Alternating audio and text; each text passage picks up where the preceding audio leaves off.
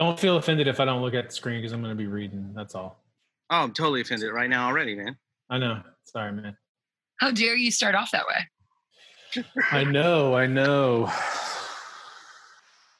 Come on, Jake. It's only your life.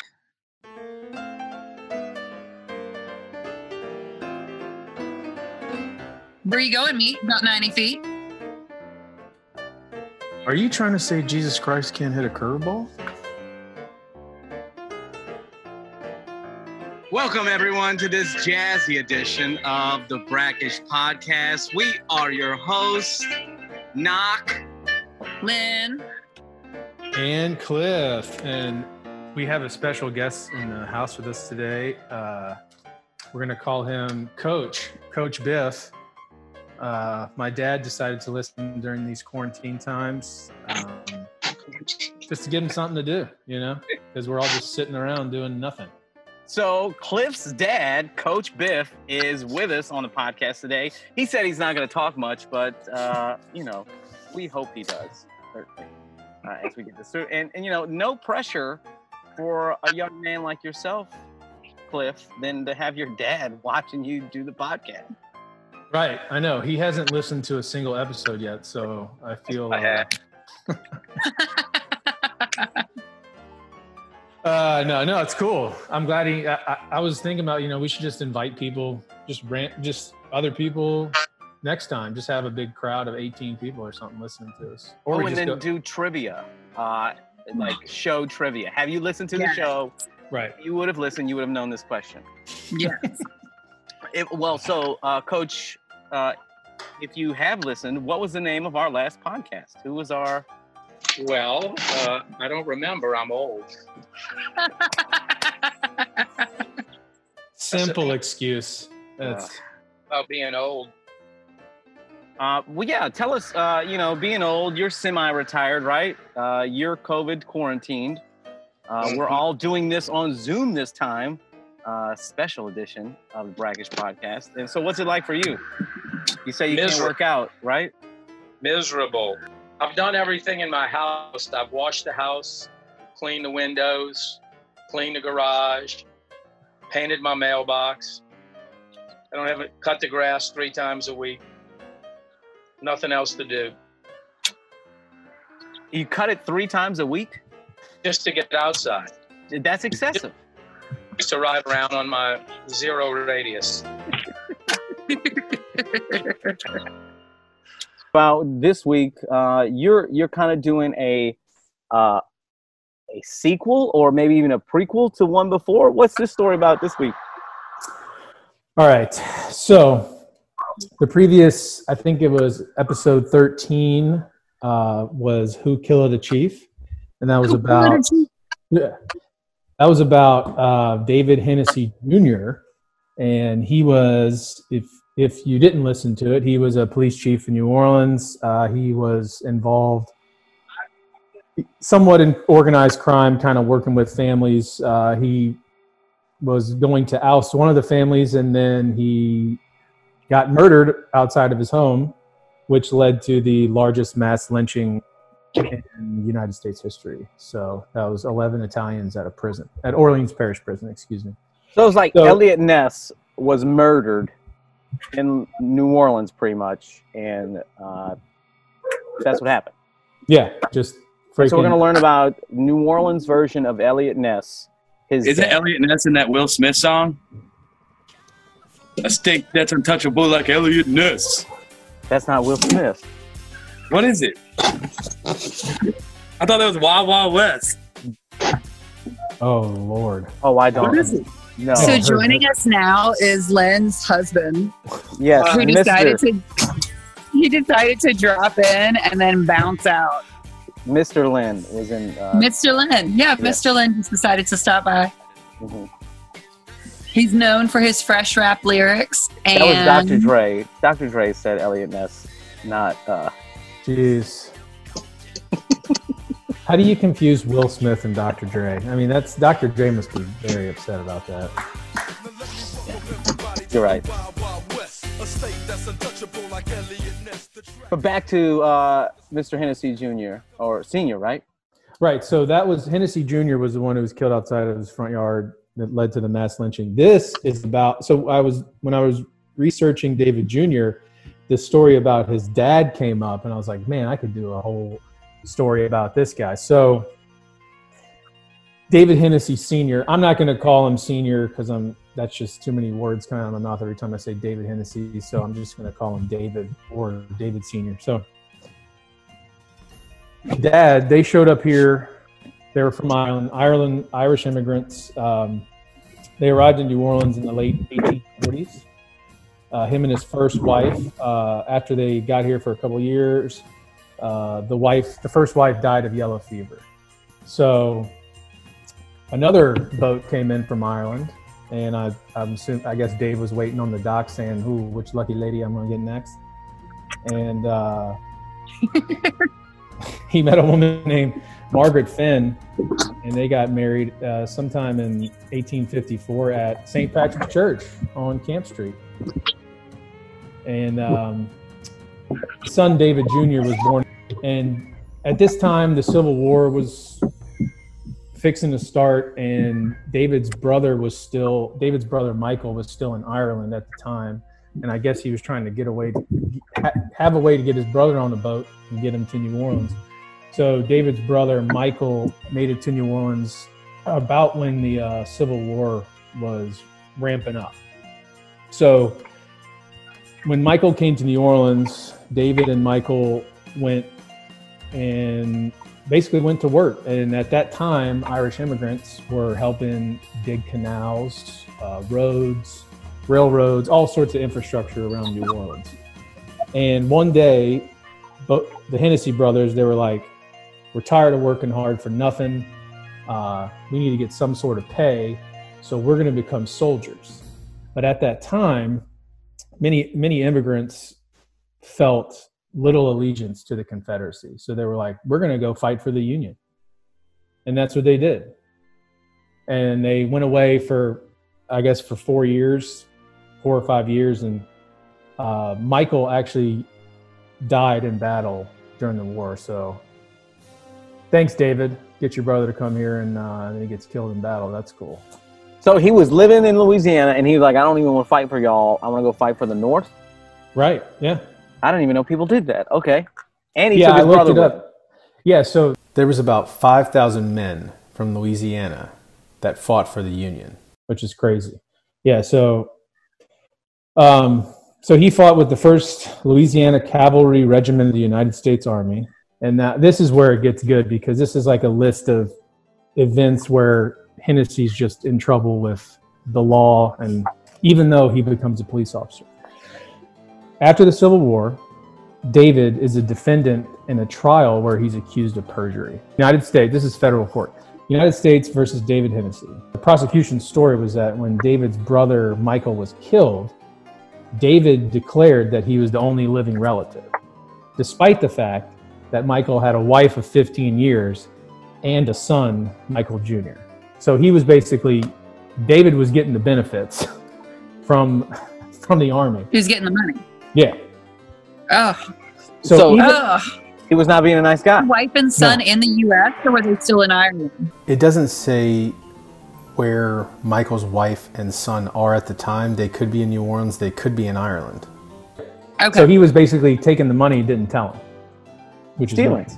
Stealing. Yeah. Mm-hmm. Yeah. Even though we find this recurring story in the 1800s with the court system in New Orleans. Even though there was a ton of evidence against him, he was able to walk free. Yeah. He was able to walk free because I guess his lawyer got a bunch of witnesses from his military days to come into the courtroom and tell the jury about David's battlefield bravery. What an upstanding guy he was. Yeah. Like, even though he did that, he was doing this to help his family out and whatever, blah, blah, blah. So it's okay that he stole from his sister-in-law and nephew because he was a good guy. Right. Exactly. So after that, what does David do in the lovely city of New Orleans? He takes a job in law enforcement, obviously. Yes. So he's on the force for this is March of 1866. He's on the force for 3 months. But all of a sudden, David's name pops up in a story involving a couple of policemen and a murder. So the date's March 9th, 1866. There's a place called Sam's Saloon on 101 St. Charles Street. And if you don't know, or St. Charles Street at the time, I'm sure, but it's at the corner of Canal and St. Charles, which is now a Starbucks. So, which is crazy. I'm like, God, what, how cheesy is that in history? There's this cool saloon where everybody gets to party and now it's a Starbucks with terrible coffee. Who cares? So this guy named John Fred Gruber gets stabbed at that saloon and dies the next night. Before this guy died, he provided names of the guys who assaulted him, and David Hennessy's name was one of those guys that he brought up, and with 3 other guys. So it was David Hennessy and 3 other men. Yeah. This dude seems like a straight up street badass. Yeah, but in order to cover yourself, you become a police officer. That way you can do whatever you want, basically. Right, and get away with it. Yeah. So speaking of getting away with it, there was a trial for this murder, and they came back with a not guilty verdict for all 4 of the guys. Imagine. How convenient. Yeah. How convenient. So David Hennessy's little, I guess, I don't know what you'd call it. It didn't faze him because he just kept doing other stuff. Indiscretion. Right. Indiscretion. Good word for that. So in October of 1867, he got into a bit of trouble, and he was called to meet with the police board because he was facing charges of dereliction of duty and false imprisonment. So false imprisonment, like he kept someone in jail. Right. Or he may have, either that or he may have kept this dude in his back shed or something. There was no evidence for that. So basically they could only try to charge him because he was supposed to be patrolling the streets in New Orleans and he was somewhere else. That's the only thing they could get him with. So he was basically locking doing people up in his shed. Yeah. So after whoever brought it against him couldn't come up with enough evidence, so the board dismissed the charges. There again, you have a guy who's done something. They don't have enough evidence against him, so he's let free to go. So at this point, he's probably thinking, I can do whatever the hell I want, you know? Yeah, because he's gotten away with it so far. Right. So 1868 is a really fun year for David. April 7th, 1868, he went on trial for charges of illegally arresting a black man. And that basically, I think they dismissed the charges and let everyone go free. August 24th of 1868, he was arrested for assault and battery in an incident that happened. I assume this was outside of I guess you call it, not a Capitol building, but they were voting on a bill. Basically, politicians were voting on a bill somewhere. And so he was arrested for assault and battery because he went into a bathroom and basically tried to bribe one of the politicians to pass a bill. And when the politician refused, they got in a fight. In the bathroom. In the bathroom, yeah. So obviously, when they questioned both the politician and David Hennessy, the two stories were different. All right. So this dude's a cop. Yeah, he's a cop. Yeah, right. So yeah. I could see this playing out in modern New Orleans culture too. Right. Oh yeah. Like I hear that and I'm like, yeah, that could happen. So Hennessy's recollection was that he asked this guy about a bill concerning police and police pay. And the politician, according to Hennessy, the politician flicked Hennessy in the nose and said, "You're a rat. Get out of my face." So when Hennessy got flicked in the nose, he basically punched this guy in the face, beat him up in the bathroom. But the politician's version is that Hennessy attempted to bribe him to vote for the bill with $1,000. And when the politician refused the bribe, that's when they fought in the battle. Well, David Hennessy should have come correct. Who's walking in with $1,000 bribe? I know, right? Well, it was 1850. I mean, or 1868. That's a lot of that's a lot of cheese. Yeah.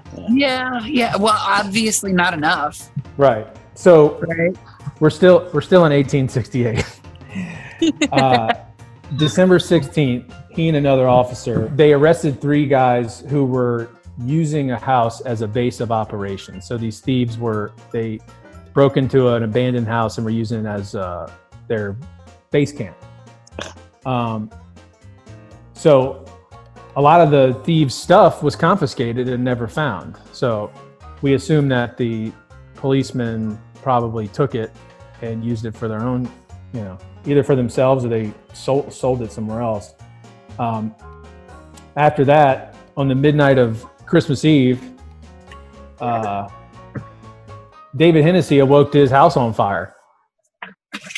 And he was able to extinguish it enough to where the fire department wasn't alerted. So basically he got to it in time to where he didn't have to explain, why is your house on fire? And then there's an investigation and all that stuff.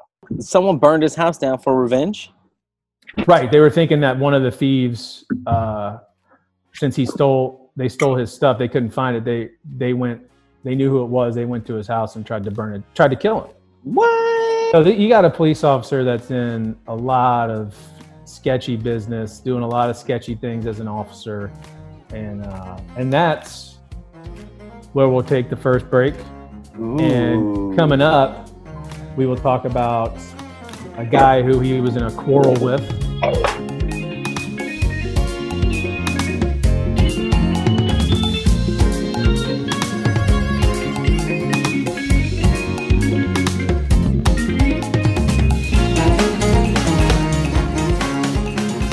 Why are you going in there at night? But anyway, so I go in there, it's pitch black, and I'm going through this person's dining room into the kitchen. During your apocalyptic dream. This is my my dream. So I'm in this person's kitchen, I'm trying to find food, and I get what I can, and I walk out. But I thought to myself, man, I saw a couple of bottles of liquor. I should probably go grab those, right? Right. And not just for drinking, though. So if you get a cut in the post-apocalyptic era, you may need alcohol for a wound. You know what I mean? So I was like, let me go back and grab that. So I go through the dining room again, and I go to the kitchen, grab the liquor. And as I'm walking through the dining room, I shit you not, it felt like a real human grabbed my arm. Like someone sitting at the dining room table went, whoo, and stopped me. And Mrs. Biff says, Cliff, what are you doing? I said, I don't know what. She goes, you just screamed. I went, ah! And she said she was kind of already awake, so it didn't really fade, but she was just wondering what the heck was happening. And she said she was kind of awake already because my body was kind of moving, already in the dream. So I feel like I was... So the Night King touched you. I don't know, dude. It was. Wow. When something like that happens to where I wake up, it felt way too real. I was just like, holy shit. You know what? From all your stories, I believe all of them always come back to 2 things: either boners or Game of Thrones. So I feel like that one went into Game of Thrones very well. So thanks. It did. Yeah, that was good. Yeah. So that's my quick.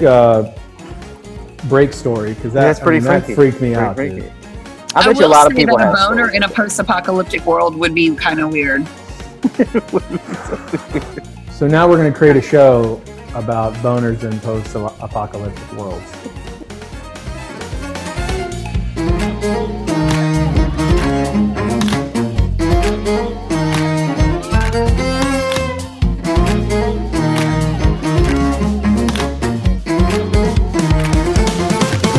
You want to get back into the quarrels. All right. So where we left off was the story of David Hennessy, I was going through his, what did Lynn describe it as? Dang it. Started with a D. Yeah, his discretions. Discretions. I call it indiscretions. I call it his rap sheet. There you go. Yeah, he just had this list going. And remember, he's in his mid-30s at this time. He is, instead of him making his own shit list, he's making a shit list of people who he's getting on their shit list. For sure. Oh. So now, in the story, comes a man by the name of Arthur Guerin. Okay. And this guy, I'm just going to tell you a little bit about him before we get into it, what happened between him and David Hennessy. So Arthur Guerin's about 40 years old, and he first made a name for himself in the political uprisings in the 1850s. So I'm assuming that he was the muscle for some people, made people make some decisions, offers they can't refuse. Yes. So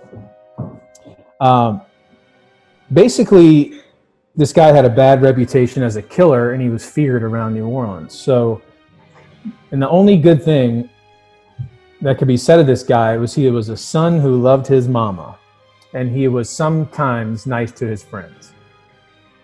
That was it. This is the guy that David Hennessy is about to brawl with. Right. So basically, most of the time, he acted like he was in the fraternity Delta Iota Kappa. And if you didn't get that, that means he was a dick. Delta Iota. All right, so we fast forward to February 26, 1869. 3 shots ring out in a coffee shop called the 8th District Court Coffee House. And it was called that because I think at the time there were 7 district courts in New Orleans. This is just a clever name for a coffee house. And the coffee house was close to a courthouse, obviously, and then a bunch of lawyers' offices.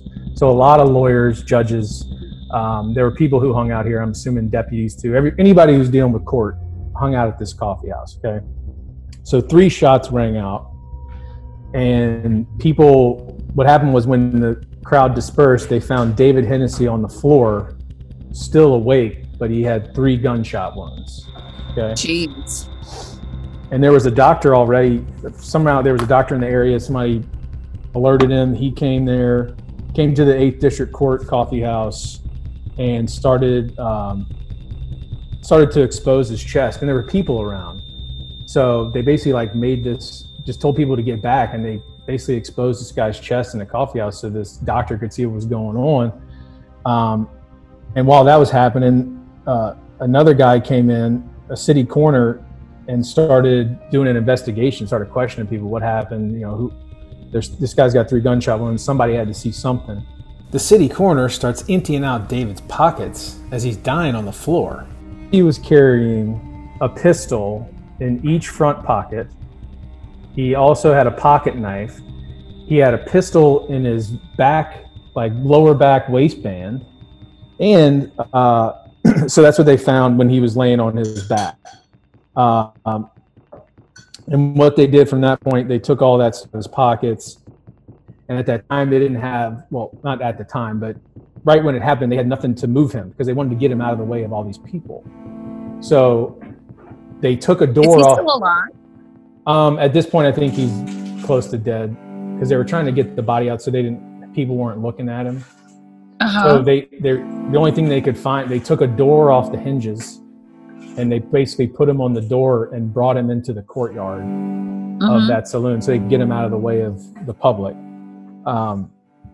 So what the doctor found was 2 fatal wounds, 2 wounds, 1 heart wound and 1 to the side of his body that tore out his intestines.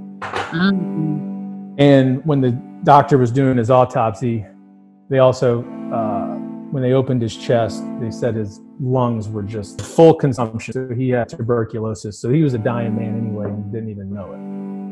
What? Crazy, right. An police officer comes in named Sergeant Malone, and he starts searching the coffee house trying to find any evidence. And he winds up finding a revolver behind the coffee house safe. So soon after that, Arthur Guerin was arrested. So at this time, Arthur Guerin gets arrested, and then the barkeep the bartender at this place got arrested too, because he was a witness, and they said like at the time that was practice at the time. If you were a witness to a murder, you were arrested. You weren't like charged with anything, but I guess it's just to bring you to the police station so you can give your statement. So these two men the next day, they testified that they were in the coffee house with Guerin and Hennessy. They saw Guerin and Hennessy having a friendly conversation, and then Guerin and Hennessy invited I think Guerin invited these two guys over, like, hey, come drink with us, you know. Mm-hmm. And so everything was friendly at that point. And then they ordered another round of drinks, and all of a sudden, boom, boom, boom, 3 shots right after the drinks were ordered. And these two guys testified that Hennessy dropped to the ground and said, "What did you do that for?" looking at Guerin. And the two witnesses said that they saw Guerin pull a revolver out of his pocket, shoot Hennessy, and then place that pistol behind the safe. So that's why Guerin was arrested. And this is one of the badass parts about David Hennessy. One of the coroner's office guys said, in lieu of the two guns in the pocket, one in the back waistband, and his pocket knife, he also carried a sword cane. Oh, wow. Oh, my God. How cool is that, dude? So this dude was equipped. Well, in addition, he also had a sword cane. He also carried tuberculosis in his lungs. Yes, so he was did. a biochemical weapon just being around other people. Right. So I think I'm going to start carrying a sword cane around because that just sounds awesome. What I think is amazing is you just George R.R. Martin dust and you killed our main character in the middle of our... I did. Yeah, wow. So before we go to the next break, okay, I'm just going to tell you. So Arthur Guerin was suspected of many murders during his life. He was arrested 3 times. He was arrested first for suspicion of killing a Greek sailor on Victory Street. Then in 1868, Guerin was arrested in suspicion of killing another guy in the French Market. So now in 1869, he's arrested for suspicion of murder of David Hennessy. And that's where we'll take a break. And after the break, we will talk about basically Arthur Guerin before the trial, and we'll end the story. Ooh. Sweet. This author was a more badass guy than David Hennessy? Apparently, it's just like 2 Irishmen that couldn't be on the same street at the same time. It's kind of what I was reading into it. Like two alpha dogs, and one didn't like the other. Both had attitudes. Both were just they couldn't stand that the other one was right there. It sounds like he was almost just for hire sort of situation, like muscle. If you need something done, yeah. So, well, I think that the health department hired him and to kill him. Like, hey man, this guy just go breathe in his face. Yeah, really. Like you're a bad shot at tuberculosis. Yeah. Yes. This guy needs to keep his social distance, and you just need to take him out before he takes out everyone else here in the French Quarter.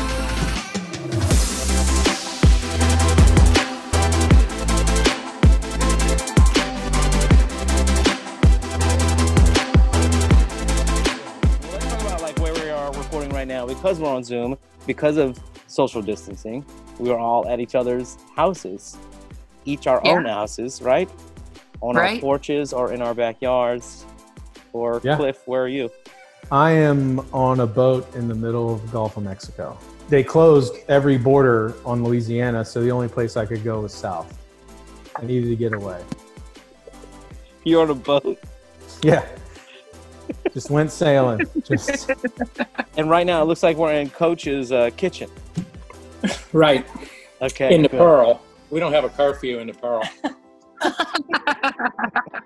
That's true. Slidell has a curfew, 11 to 5. And then New Orleans, did you hear our suggested curfew of 9 p.m.?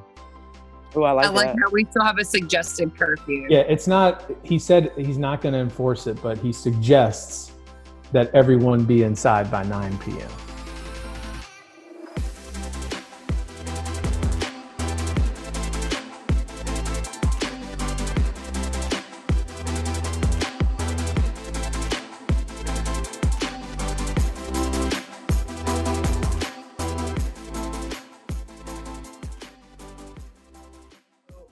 I'm really interested to hear about this new guy who took down someone who was so well known and young.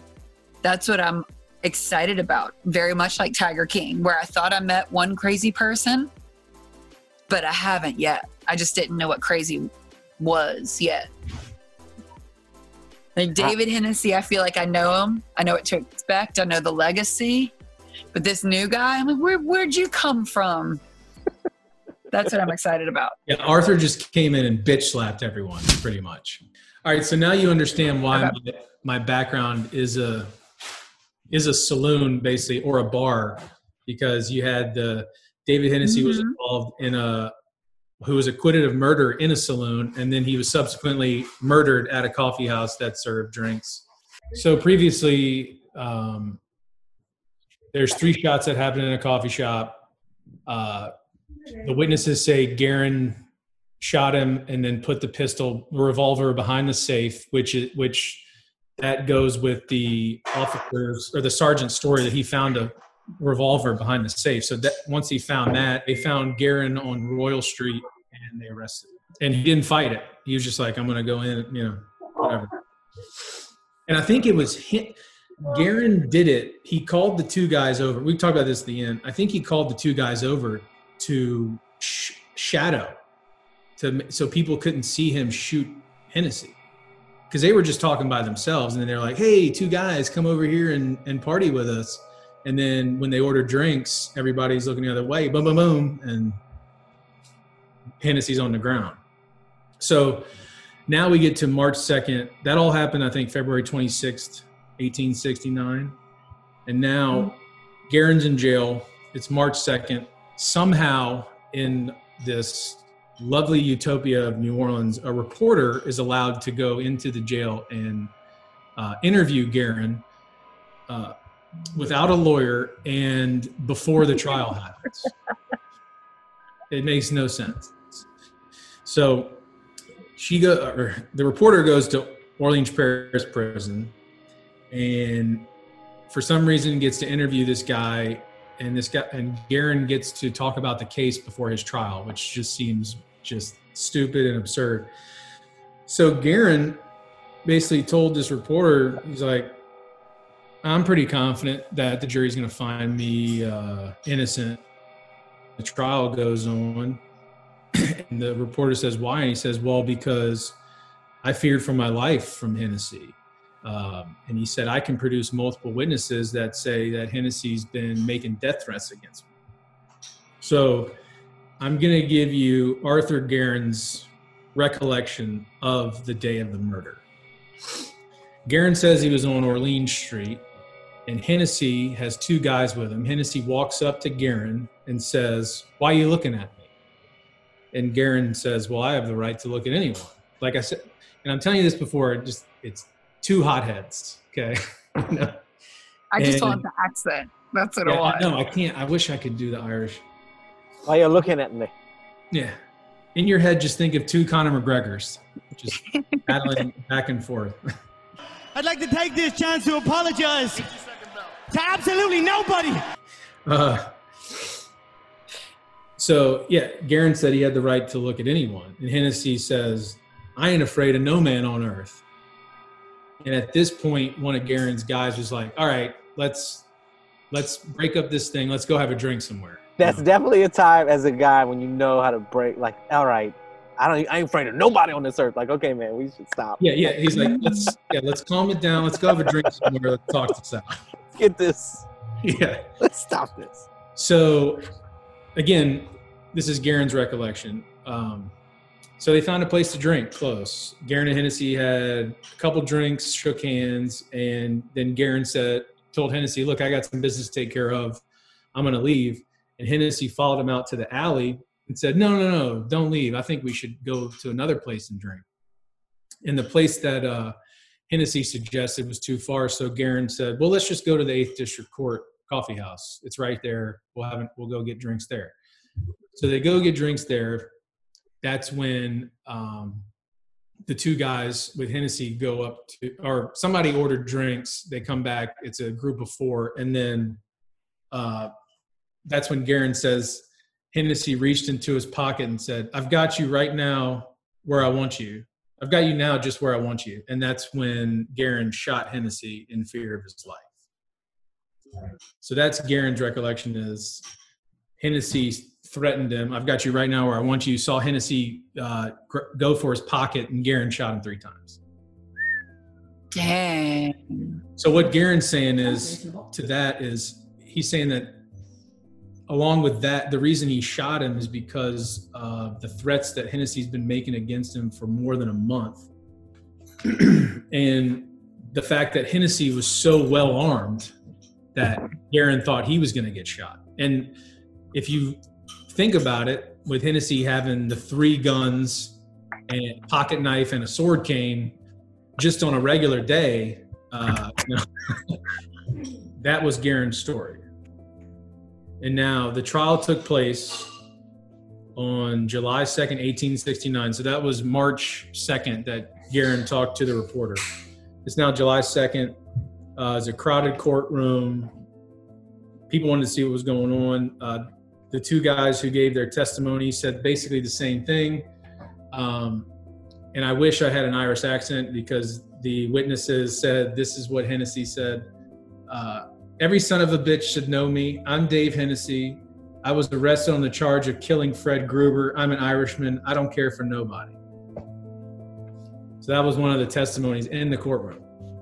Guerin's basically said he thought that when Hennessy said that, it was directed towards him. And that's when he became like fearful for his life. But the bartender basically said that Hennessy and Guerin didn't argue at all. Hennessy didn't make any violent moves towards him, but he does remember, the bartender remembered Hennessy having this attitude and reaching into his pockets at multiple times. Not pulling anything out, but like maybe hot head, maybe I've got guns in my pocket, I can do whatever I want sort of arrogance. This is the fun part. After both defense prosecution rests at 5:50 p.m., that's when everybody rested. The jury came back at 5:55, 5 minutes. And they came back with a not guilty verdict against Arthur. David must have been the hottest of heads like ever. Like, and they must have had a lot of people come in and be like, hey, this dude was the worst and he could kill you and he might. I mean, I guess the jury took it as this guy was fearing for his life and he shouldn't be charged with murder. 5 minutes. I mean, it's pretty quick. I think it takes 2 or 3 to get into the room to deliberate. Yes, I would say, yeah, probably like at least just 1 minute to get there, 1 minute to get back. They like walk in, they go, not guilty, not guilty. All right, run back out. Yeah, so that's the end of the trial. Months later, David Hennessy Sr.'s old cavalry commander took over the Metropolitan Police, and that's where David Hennessy Jr. comes in because the commander basically said he felt bad for the Hennessy family because they weren't making any money, so he gave a job to David Hennessy Jr. To be in the police force as a messenger boy. To basically go on the streets and figure out where any illegal activity is going on. Yeah, he was a little bird. I remember you told us that. Yeah, right. So that's the end of David Hennessy, but I'm going to tell you real quick about Arthur Guerin after this. So, he's acquitted. He's out. He's out on the streets. Right. So he continues to get arrested all the time. He continues to get in shootouts. And again, like I was saying, a hothead. He thinks he's above the law. And one day he was shot after interfering in a courtroom case. So Guerin basically bursted into this courtroom where a trial was going on. And I assume it was something that somebody he knew or something. And he starts talking loudly to this stranger who's sitting in the, what do you call it in a courtroom? Is that the audience? Just like the regular seating, not the jury. The pews of the court. Yeah, yeah. The benches, I guess. I don't know. Yeah, he starts talking loud to the stranger, and these deputies are like, or the judge is basically saying, shut up or get out of my courtroom. So he refuses to shut up, and he's escorted out. Now, he's escorted out by 3 deputies, 1 on each arm, and then there's a deputy behind him. So when they get out of the courtroom, Guerin escapes the grasp of the 2 deputies and started reaching behind his back like he was reaching for a gun. And the 3rd deputy that was following, boom, put 2 shots there. In the courthouse? Outside of the court. Yeah, in the courthouse. Oh my God. So this is the best kicker of all these court cases. Of course, the deputy gets charged with murder. Guerin dies as a result of those wounds. So he's charged with murder, and they had a trial, and the deputy was acquitted of all charges. So did Guerin have a gun on him? It didn't say, but he's in the courthouse. But I think he would be patted down, right? Or I don't know how courthouses were back then. No, I think he did have a gun on him, but they don't know where on his body. I mean, he could have been reaching back to itch his back. I mean, who knows? He may have a strong itch on his lower back. You know? But probably a guy like not him, the more time, than likely. not the place. Right. And I mean, you go into the courthouse, it was like he was looking for trouble. You know? Right. So I don't feel bad for the guy. He was an ass. Mm-mm. And also hitman for hire. Right. So in conclusion, Guerin, everybody in the story's dead. That's cool. By 1869, they're all dead. They're like all 30. It's crazy. But in the Hennessy family, it just didn't bode well for these guys. So David Hennessy's brother died early in the battle, Civil War. David Hennessy's brother's son, so Hennessy's nephew, died of an early death. They don't know. It was a mysterious circumstance. That's all I could find. It's crazy to me that this story, this guy is not, he's not famous. He's not the founding father of voodoo. He's not the town executioner. He's a regular guy. And if you walk around with 3 guns and 2 knives, I just wonder what life was back then to be that freaking paranoid that you got to walk around with that much heat on you all the time. It's nuts. I'm just glad I am not living then. I'm just living now in my quarantine life. I don't know. A cane sword sounds pretty sweet. Let me tell you, we're just we're one power outage away from cat chewing power lines for Entergy to being put back in the 1850s. Get your guns and your sword canes ready, because. Or remember that guy who was stealing the copper, and he stopped everyone from getting their power for like a week over in the CBD? Mm-hmm. Yeah, we're just one homeless man away from stealing copper. It's coming, guys. Look, I had a nightmare. Don't even fucking say that. I agree. My nightmare, dude. It's a foreshadowing. I have a 9-year-old at home. He's an only child at this point in the house. It's a little rough. Yeah. Yeah, I couldn't imagine. I was talking to Cliff about that earlier. I'm just glad I don't have children right now. But I do want to talk to Coach really quick. You've been married to your wife for how long? 36 years. 36 years. Okay, so 36 years. Are you now rediscovering your wife and what she likes? And y'all kind of like each other already. Question. No.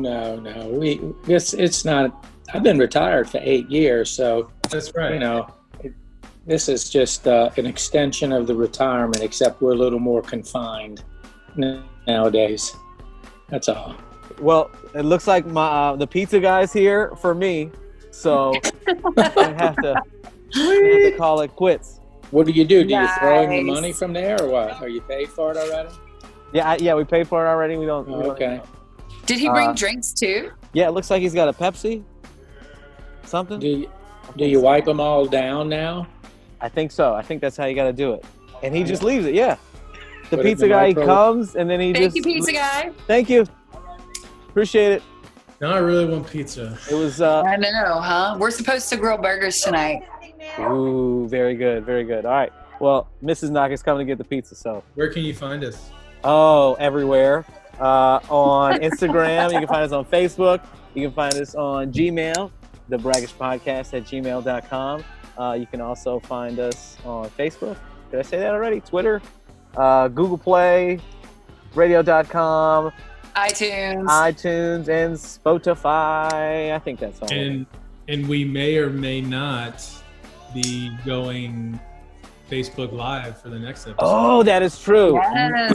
We're going to promote this Facebook Live Tuesday night. We don't know what's Tuesday. And we're going to bring the next story. We're going to have 3 stories, one from each of us. Cliff, Knock, and Lynn are going to bring their own spice and flavor.